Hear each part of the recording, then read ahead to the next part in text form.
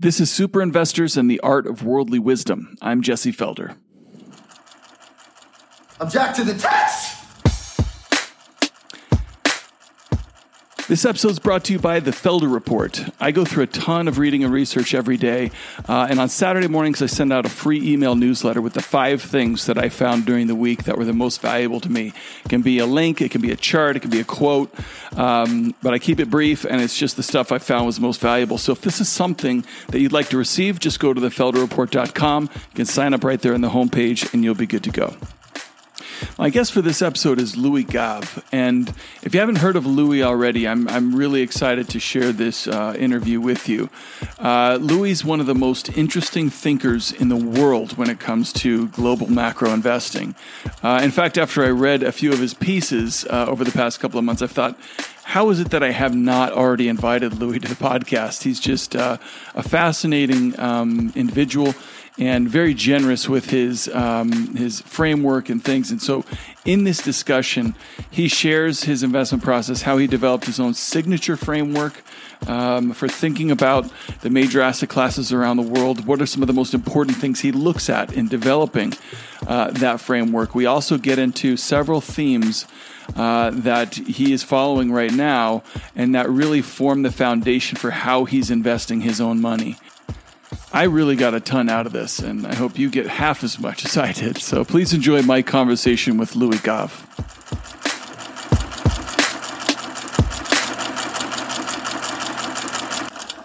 You ever wonder why fund managers can't beat the S&P 500?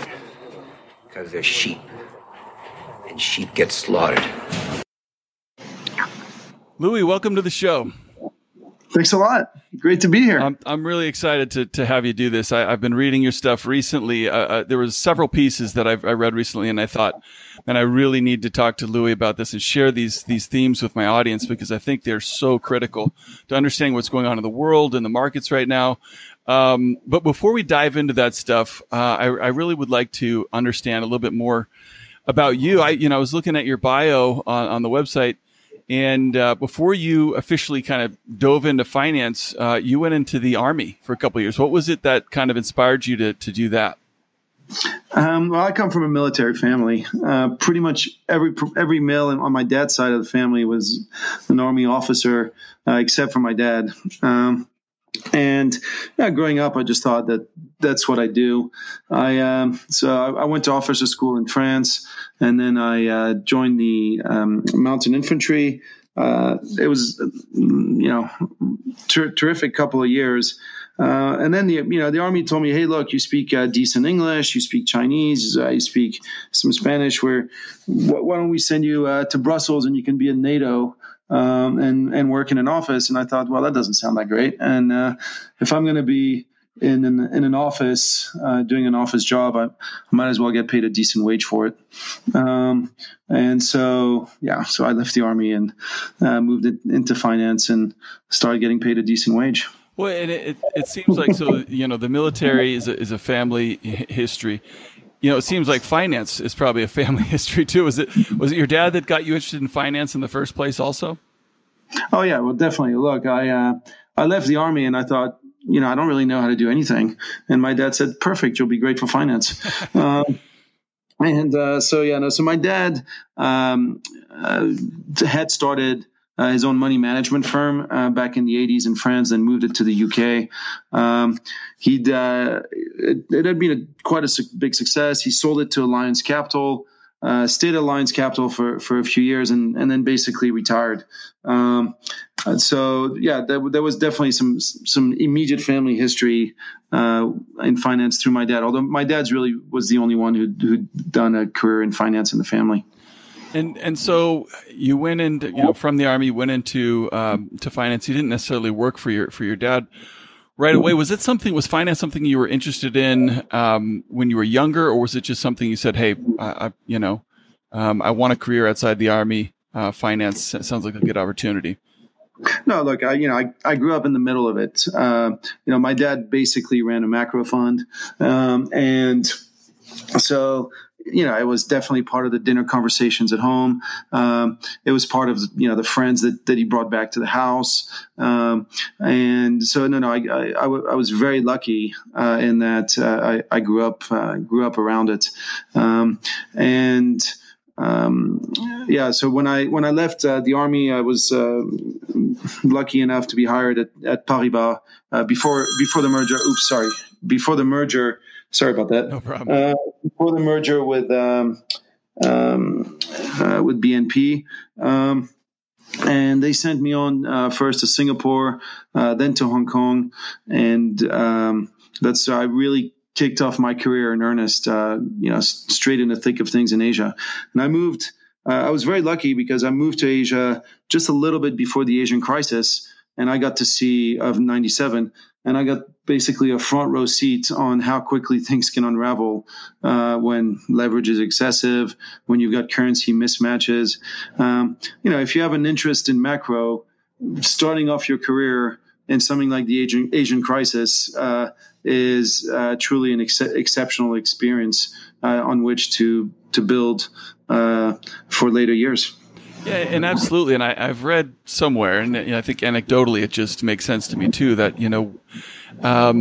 some of the more interesting thinkers in the markets are those who went into the business shortly before a crisis erupted, right? I mean, you're almost permanently scarred by something like that for the rest of your career.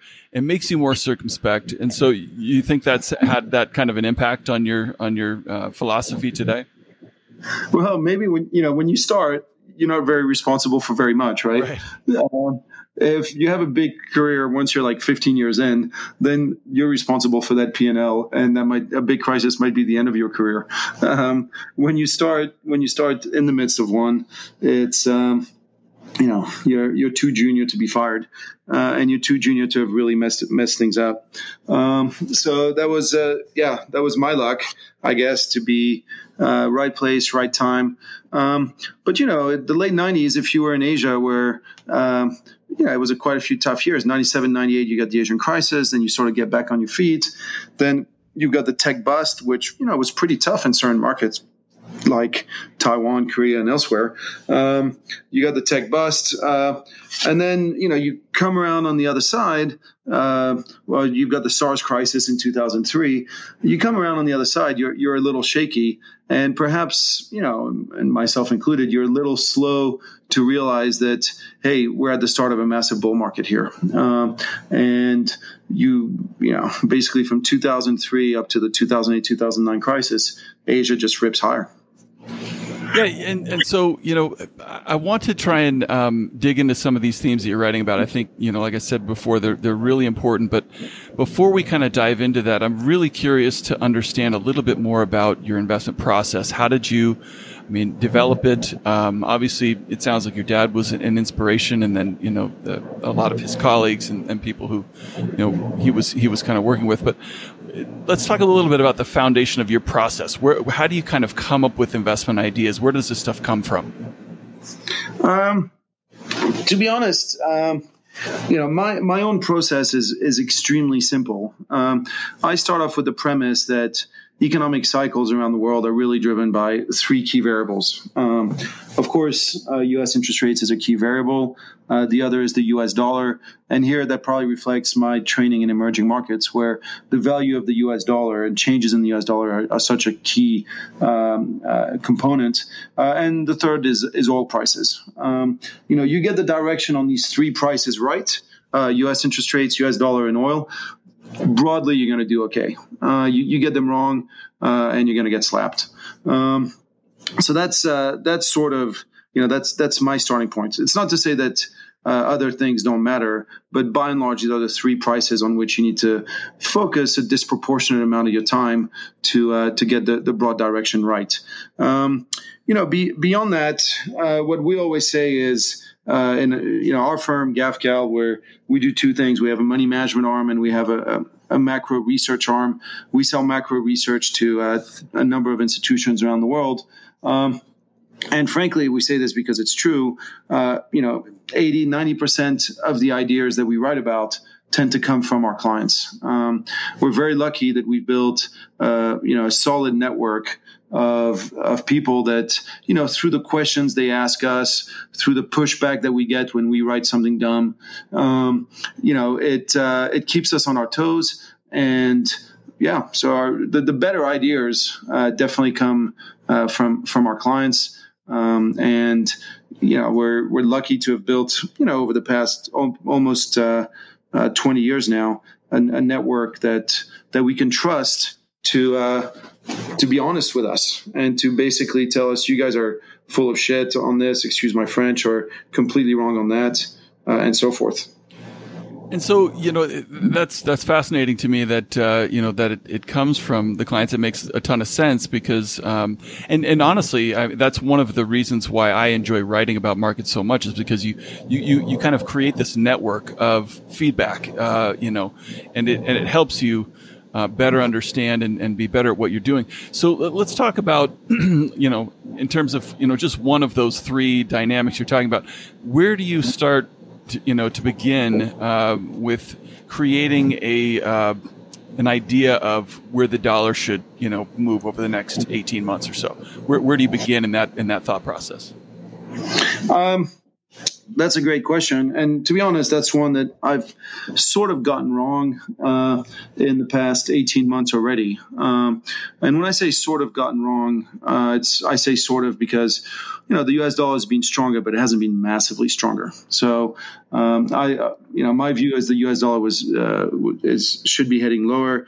And, well, it hasn't worked for the past 18 months. It hasn't been a disaster, but it definitely hasn't worked. Now, today, my view on the U.S. dollar is very simply driven. Let me backtrack and say that currency markets. My view on currency markets in general is that currency markets are serial monogamists, in that many things can impact currency markets. It can be differences in interest rates. It can be trade balances. It can be fiscal policies. It can be, risk off, risk on mentalities in the markets, etc. At any one time, you have so many different things that can impact an exchange rate. But the reason I say they're serial monogamists is that currencies tend to focus or FX market tend to focus on one thing at any one time at the expense of all others. And so again, that's why I call them a serial monogamist. At any one time, they might focus on the difference in interest rates at the expense of anything else, or they might focus at the difference in trade balance at the expense of anything else. Now, very clearly, I think in recent years, one of the reasons for the strength of the U.S. dollar was the difference in interest rates, the difference in monetary policy, and the fact that basically the Fed was tightening while everybody else was easing. And so the view was the U.S. dollar is the cleanest dirty shirt, and it's the only place where you're getting an interest rates and where the central bank isn't actively trying to debase the currency, which is what you're seeing in Europe, what you're seeing in Japan, etc. Now, my view for the past year was that this would change, that basically the Fed would need to start easing and start easing soon, and that basically as it became obvious to the market that the Fed would go from being hawkish to being dovish, the U.S. dollar would basically start to roll over. So, for the past year, I think you have seen this shift from the Fed, but you haven't seen the shift in the U.S. dollar.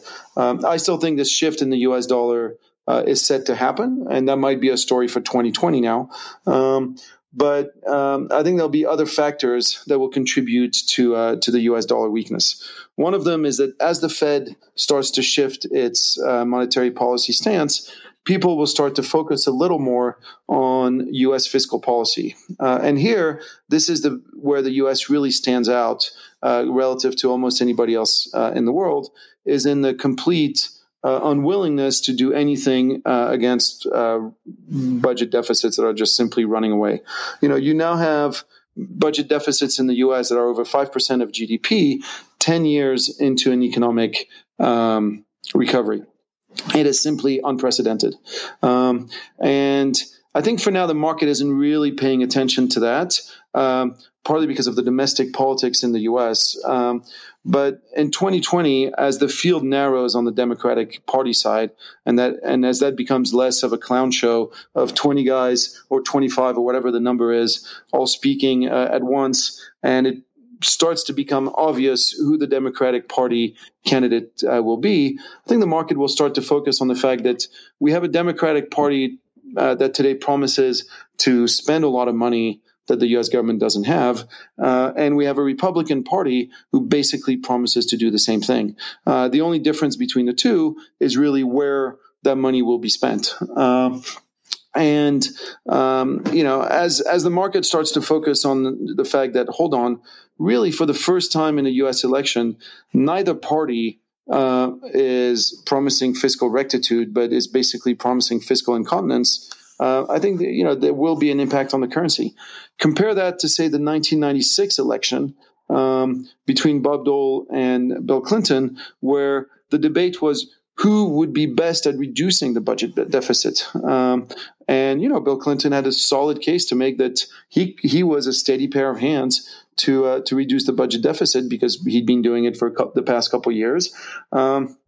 And that he could continue to do so looking forward with welfare reform and whatever else. I think that's a big shift. And of course, this sort of ability to control one's fiscal policy in the late 90s led to a very strong dollar through the late 90s.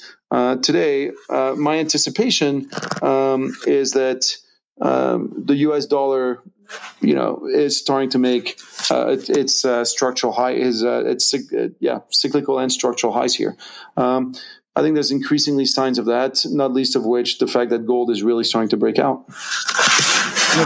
That's interesting. You brought back some memories for me. I was actually an undergraduate at the University of San Diego when they held one of those Dole Clinton debates on campus. And it's amazing to think about how far we've come from that time in terms of that psychology surrounding deficits. One of the questions I wanted to ask you, and you kind of, I think, hinted at it, there is, it seems a lot of the things that you're writing about, like this dollar, the dollar as a serial monogamist, has been paying attention to the fact that it's maybe the least dirty shirt among all the currencies in the world. But investors globally will start paying attention to what's going on the fiscal side. The markets are not right now beginning to pay attention to that, but what this seems to be like a key in a lot of the themes that you're writing about is these growing trends that the markets haven't begun to appreciate yet. What is it that helps you, I guess, see these things before the market does see them, and also give you confidence that these things are going to play out the way you think they are? Look, at the end of the day, the biggest confidence you get is always from market prices, right? Any of us basically have the same tools to form an opinion. You have the economic data on the one hand. The problem with economic data, it tends to come out a little late. It tends to be prone to revisions, etc. And then you have the market prices, which can confirm your scenario or disprove it. The problem with market prices, of course, is they're volatile. People get emotional, and I would say at extremes, market prices can be especially untrustworthy, whether at extremes at the top or extremes at the bottom. And so, I think when you start looking through your, mapping through your scenario in your head, and you think, okay, I believe the U.S., there's a good odds that today everybody tends to believe that the U.S. dollar is going to be strong and strong forever. There are signs to me that make sense why it shouldn't be. One of them, I mentioned, the deterioration in U.S. fiscal policy. Another is the fact that, for years and years, the U.S. was the main trade and reserve currency for Asia, which is one of the fastest growing parts of the world, and that you are seeing very clearly China trying to attack the U.S. dollar's role as Asia's trade and reserve currency and try to replace it with the renminbi. That doesn't mean China will be successful, but at the very least, it means that the U.S. is, facing an attack that it never had in the past. So that should, at least be part of your thought process. So you start to think, okay, I would expect the U.S. dollar to start rolling over. If it did, what should it mean? Well, how will I know? Obviously, you'll know by looking at the price of the U.S. dollar. And here, the U.S. dollar is not weakening, and it's not weakening partly because you have the Bank of Japan, the ECB, the People's Bank of China, everybody, I think, trying their hardest to weaken their own currencies against the U.S. dollar. So that's one factor. Another way you can think, okay, is this going to start to happen? Is to look at other markets. I mentioned gold earlier. Obviously, silver and both starting to point towards potential dollar weakness. Frankly, I said there's three prices that matter: interest rates, gold. Interest rates, U.S. dollar, and energy prices. As the U.S. dollar weakens, usually you would expect oil prices to strengthen. As the U.S. dollar weakens, usually you would expect U.S. Treasuries to underperform other bond markets around the world. Now, these two, so we have a confirming signal from gold. We definitely don't have it from the bond markets. We definitely don't have it from the energy markets. So for now, this is why I said, I've been expecting this for the past year, but so far I've been wrong. And I think this might still be a story for 2020. Yeah, and I want to get into the de-dollarization because that seems like a really obvious theme that's playing out right now.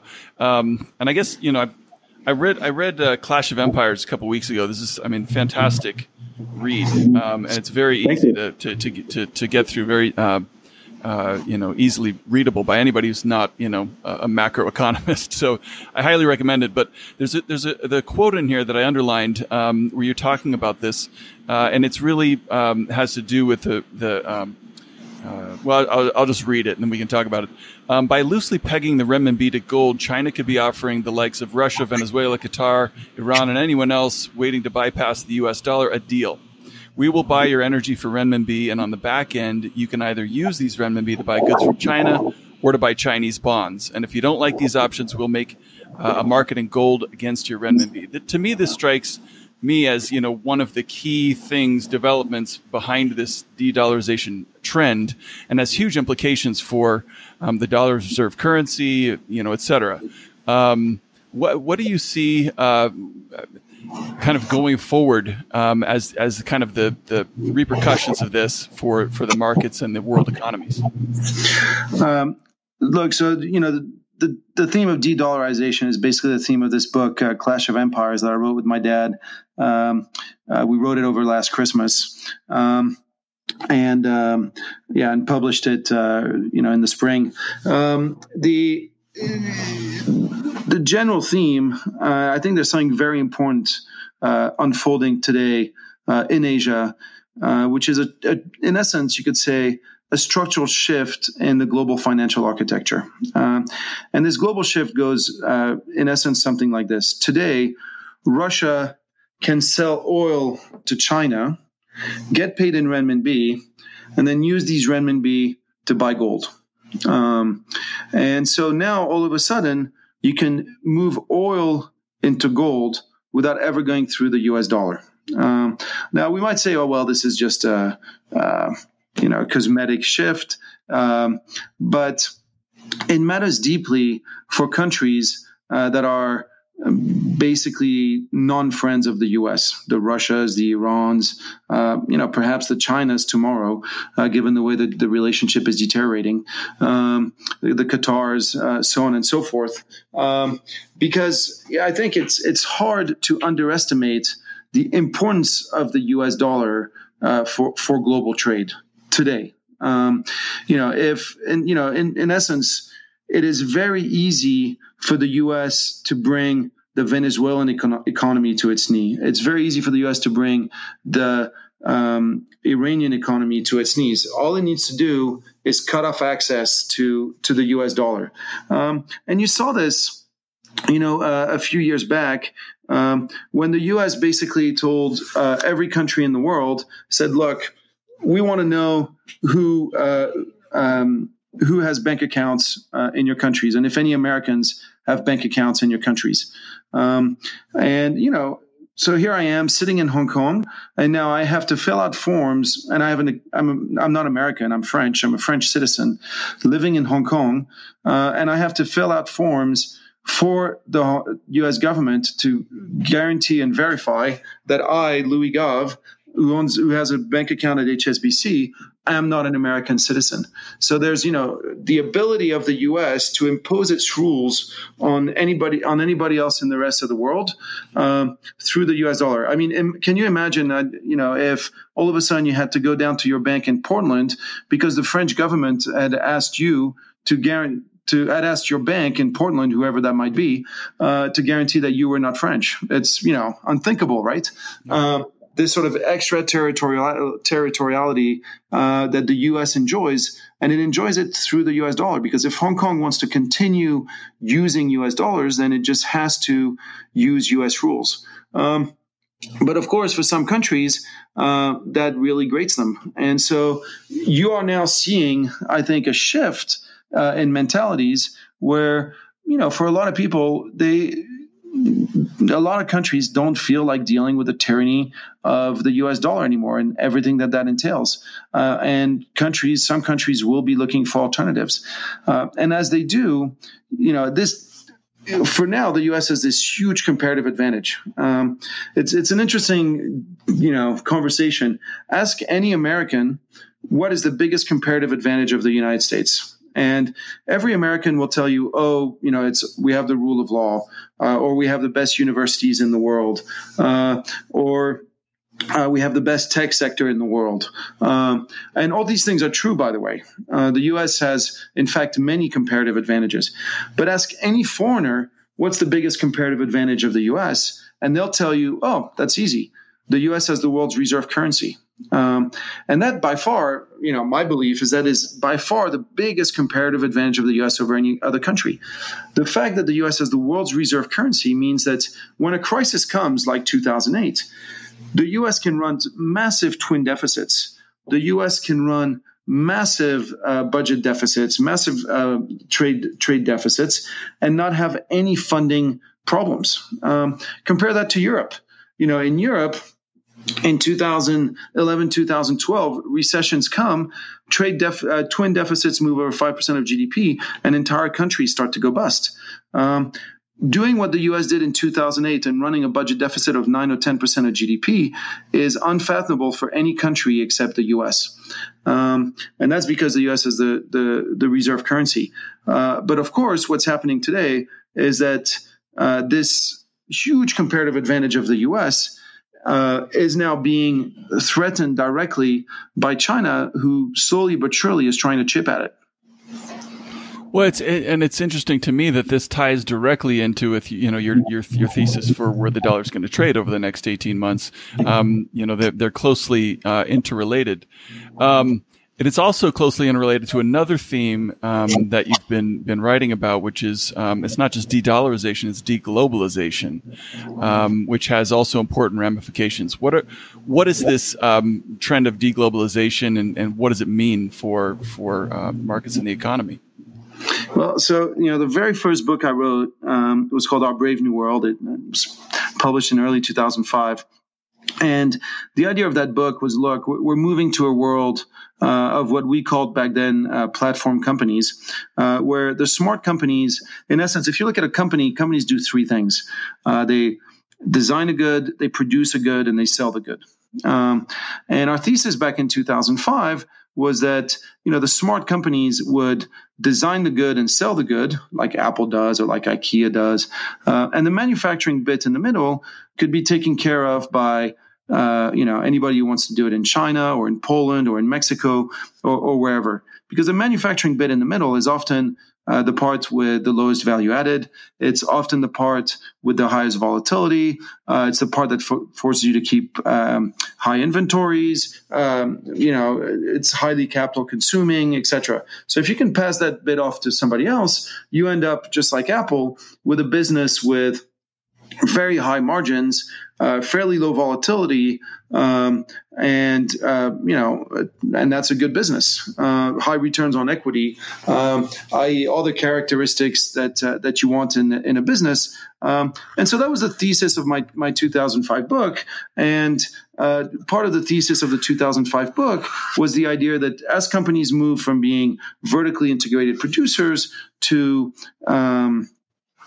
these platform companies, that would free up a lot of capital, and that companies in the Western world, you'd thus see massive share buybacks because companies wouldn't know what to do with their money. You'd see bigger and bigger share buybacks, which would drive higher and higher valuations. And I think that's the cycle that we've had really for the past 15, 20 years. The question indeed is, have we come to the end of this cycle? In essence, the idea that, I can pass on my manufacturing bit to whatever bozo wants to do it in China or Mexico, etc., is now directly under attack, mostly for political reasons, mostly because perhaps we took it too far, and workers in the Western world, the people whose main comparative advantage was just to have two strong arms and a willingness to work hard, fell too far behind, and we didn't. And as a society, we didn't take care of them properly. So now there is the backlash that we see, whether through Brexit, whether through Trump, whether through and perhaps that's also part of the demonstrations we see in Hong Kong today. And as this political backlash unfolds, what you see, I think, what is becoming clearer and clearer is that as politicians realize, hold on, we have to protect our workers more. We have to move more of our production at home, which is, of course, what President Trump tries to do. You end up in a situation where really the world increasingly looks like it's breaking up into three zones, each with their own reserve currency, i.e. the dollar, the euro, the renminbi, and perhaps much more importantly, each with their own supply lines. So, in essence, President Trump's message is, if you want to sell to the U.S. consumer, that's great, as long as you produce here in North America. And you can be Toyota, and we're very happy to buy Toyotas if they're made in a plant in Tennessee. We're very happy to buy, Foxconn made gadgets if they're made in a plant in Wisconsin, and so on and so forth. But if that's the world that we're moving into, then I think that's a brutal readjustment in financial markets, because for now, financial markets are very much priced for a continuation of a world in which basically platform companies reap all the rewards. Meanwhile, politically, it's becoming quite obvious that everything is moving is moving against the platform companies reaping all the rewards, whether it be protectionism, whether it be increased regulations on some of those big tech platform companies, and so forth. And so I think there's a bit of a dichotomy here. And it's, this could be a theme for the coming years as to how this unfolds. Well, I've never thought of it that way, that, the globalization allowed these companies to be a lot less capital intensive. And then the switch to deglobalization should, be the reverse. But there's also the other side of it too, that globalization opened up new markets to a lot of these companies. So it kind of boosted growth and profitability at the same time. Does this deglobalization trend, that's kind of really in its early stages, if it continues, does that, put a damper on the top line growth side of the equation too? I would think so. Yes, you're absolutely right. All of a sudden, products that were, in essence, regional in scope, moved to be global, and globalization was a massive, massive tailwind to profitability everywhere, especially for these scalable businesses. For these Microsofts of this world, where obviously printing a new software disk costs nothing. So these platform companies were huge beneficiaries of a number of macro trends, which now might be turning around. Look at Huawei's effort to now launch its own operating system, now that they basically fear that they're going to be cut off of Android. They almost have no choice but to say, all right, one option is we collapse our business. The other is we've got to develop our own operating system. Is this an anomaly, or is this the start of a new trend? If it's the start of a new trend, is that new trend reflected in the price of financial assets today? I believe it's the start of a new trend, and I believe it is not reflected in the price of most asset prices today. Well, yeah, in one of your pieces that you recently wrote, I got to find it really quick. I think it was, a quote from you talking to clients and saying, here it is. Do you believe that globalization was one of the most important macro trends of the past couple decades? The client answers, absolutely. What do you believe globalization is coming to an end? It sure looks that way. What are you doing about it in your portfolio? So far, nothing. It's just astounding that these trends are so, they're plain as day to see them kind of unravel or just playing out. And still, the markets, this is why the markets aren't reacting to them, because people say, well, yeah, I see it happening, but I'm not changing the way I manage money in reaction to them. One other theme that you've written about that ties in, really nicely with these is that, globalization, allowed companies to become more profitable and reduce their expenses through offshoring of labor and whatnot. And so it could have been one of the most powerful disinflationary trends of the past 30 plus years. So it only stands to reason that if we're now shifting from this deglobalization, disinflationary trend, from globalization, disinflationary to deglobalization, that would potentially be inflationary because it ramps up costs, makes things more capital intensive for companies. But there's a big, also, I think, I don't want to say misunderstanding, but you have a contrarian view on inflation too, and related to, people say, well, that's fine regarding, deglobalization, but demographics are not going to allow inflation to make a comeback. It seems like that's exactly what the bond markets are pricing in right now, is inflation will never come back. Talk a little bit about your thoughts on the relationship between, demographics and inflation. I think, look, whenever you hear never in the markets, that always, kind of tingles my ears, right? Because never is a really long time. So when you hear something will never happen, and especially if you can take the other side for not too much money, then maybe there's something interesting to do. Again, if only because never is a long time. I think, today, I would say the general consensus view indeed is deflation is here to stay.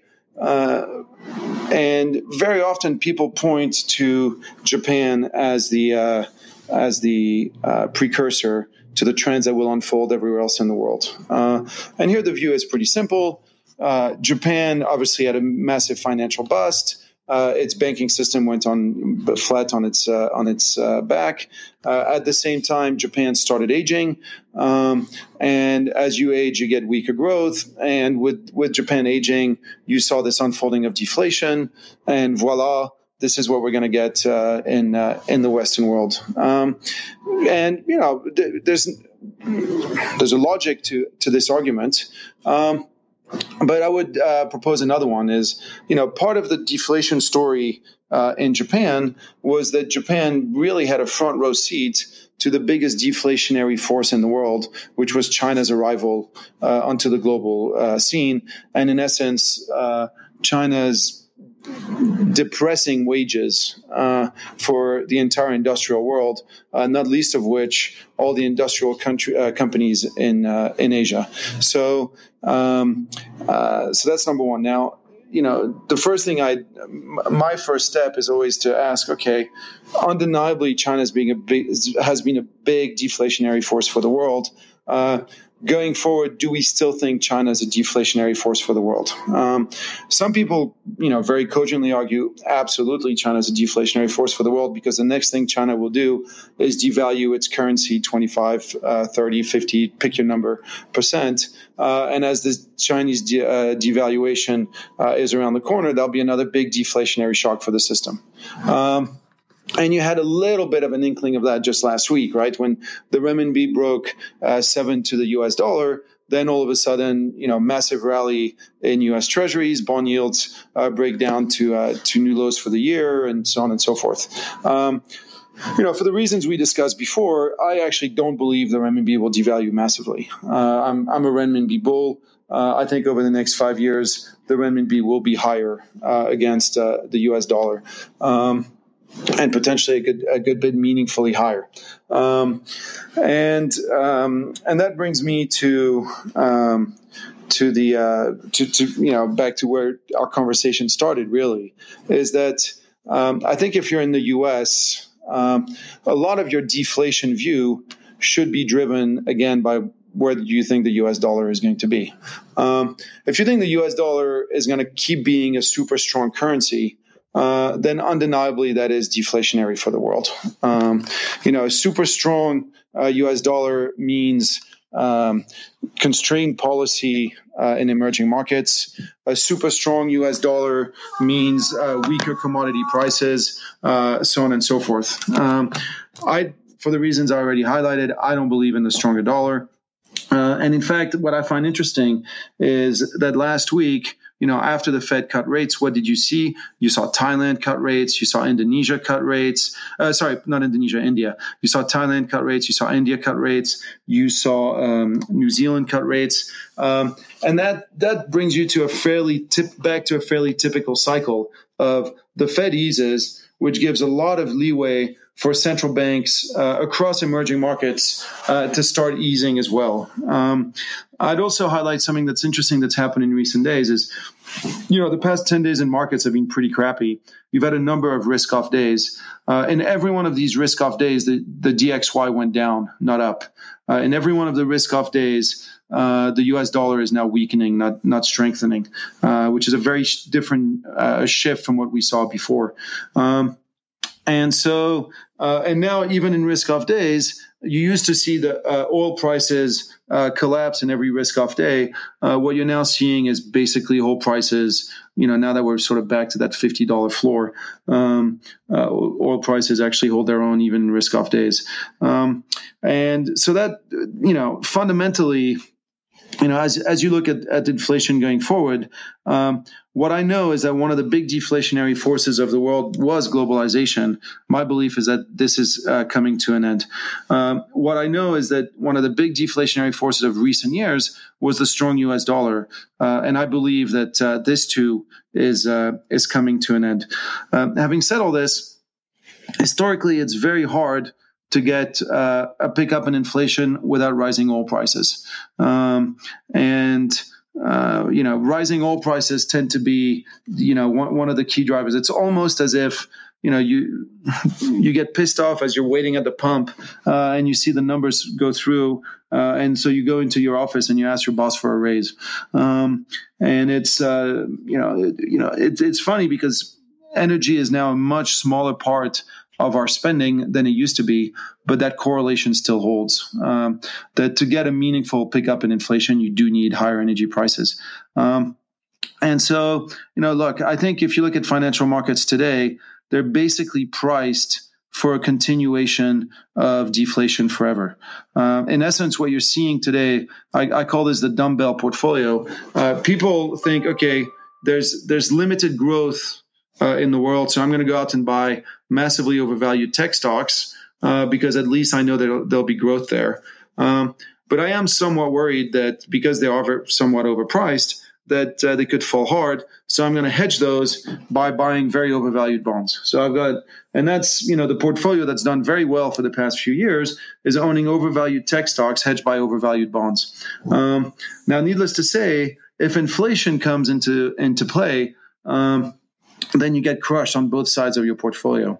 So I would say that today, the hedge you want in your portfolio, and if like me, you think, okay, if my risk is inflation picks up, but inflation can't pick up without higher oil prices, then perhaps one of the best hedges at this juncture for a portfolio is to own the very beaten up, very under-owned, very much hated energy stocks that actually, if nothing else, will hedge the rest of your portfolio against a potential inflation shock.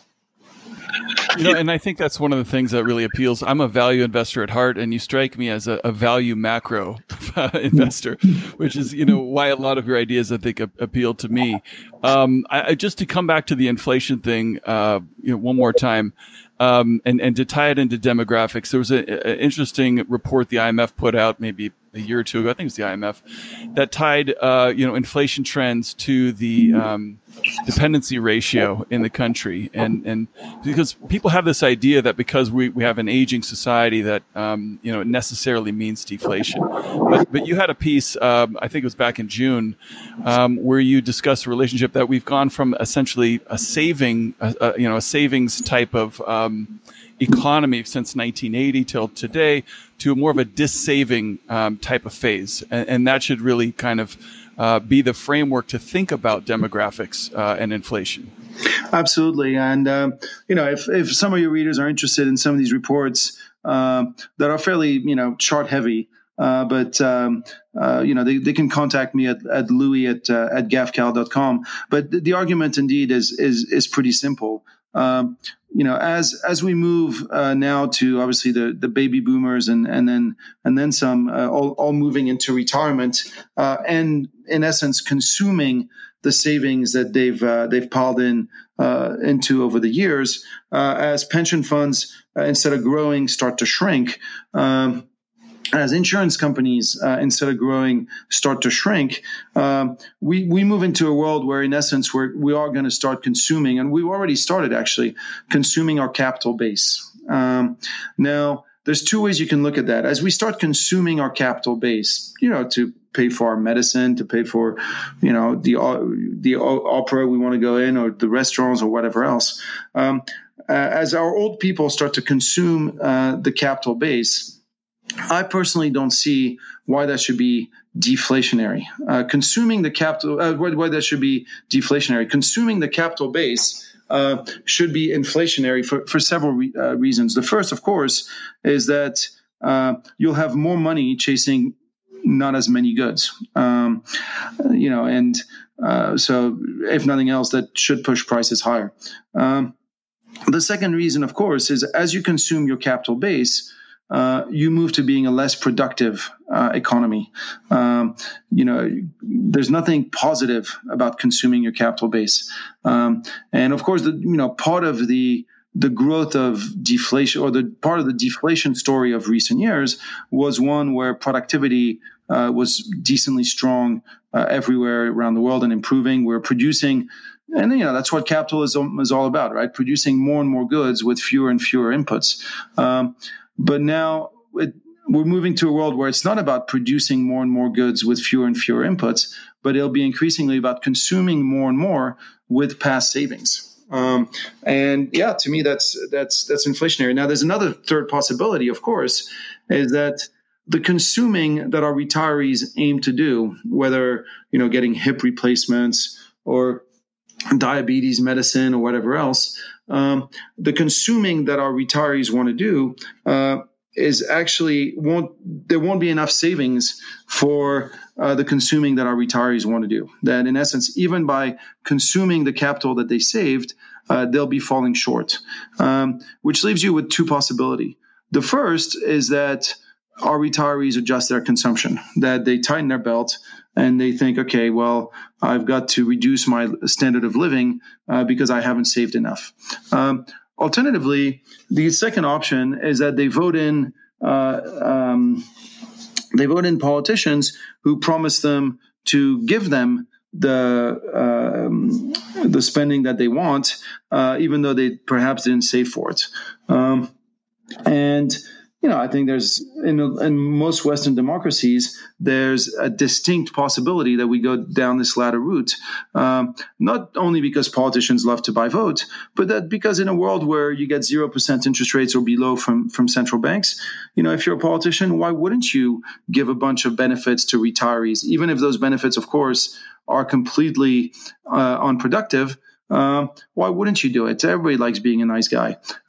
For me, there was a sort of shocking moment a few years back when David Cameron in the UK was elected, and the very first thing he did was basically in the same breath, like the very first measures he passed as he came into number 10, he said, we promise that we're not going to touch pensions, and in fact, we're going to re-up pensions, and we're going to index them onto inflation, etc. Huge payout to the retirees. And at the same time, he says university that used to be free will now be payable. So in essence, imposing a tax on young people that didn't exist before. Can you believe of a less productive use of capital, right?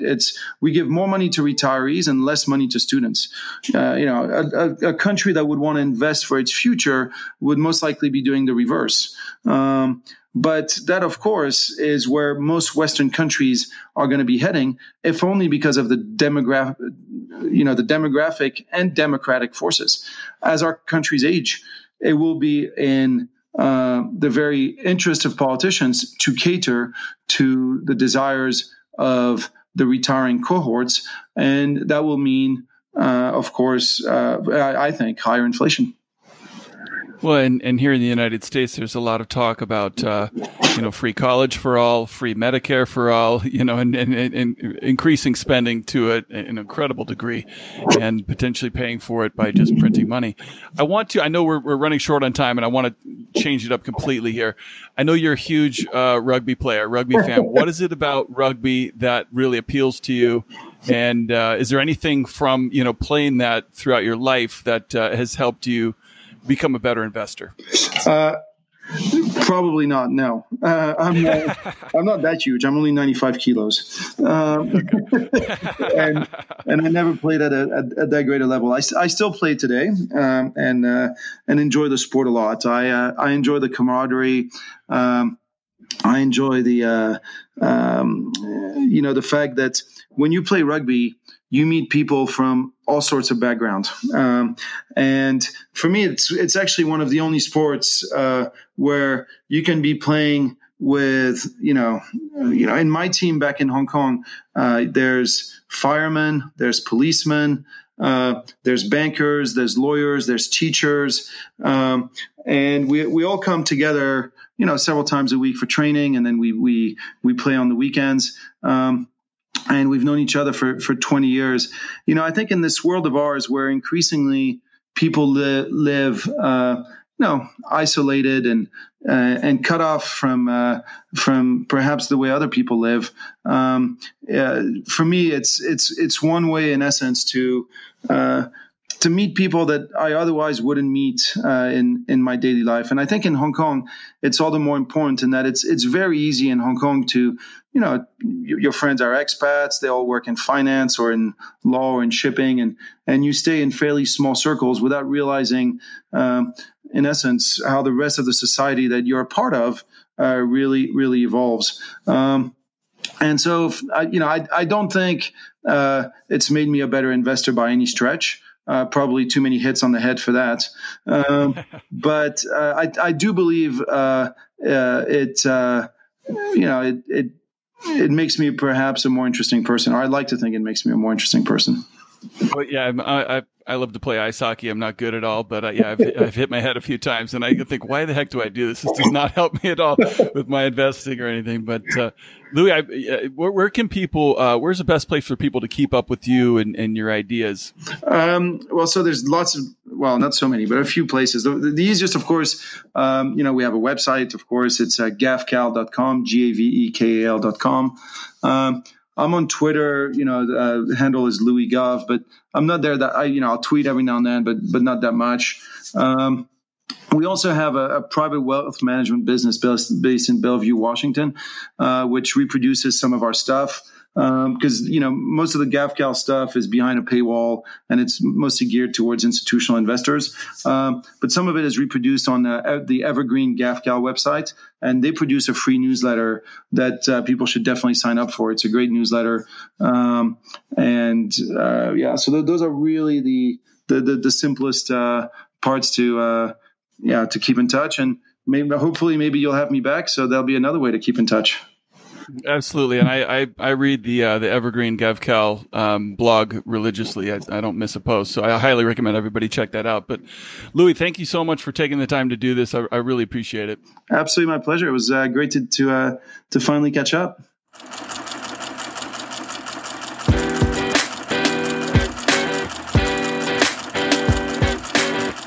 And that does it for another episode of Super Investors and the Art of Worldly Wisdom.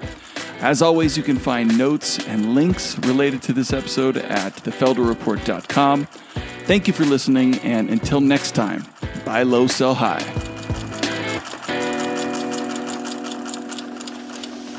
Man looks in the abyss. There's nothing staring back at him. At that moment, man finds his character. And that is what keeps him out of the abyss.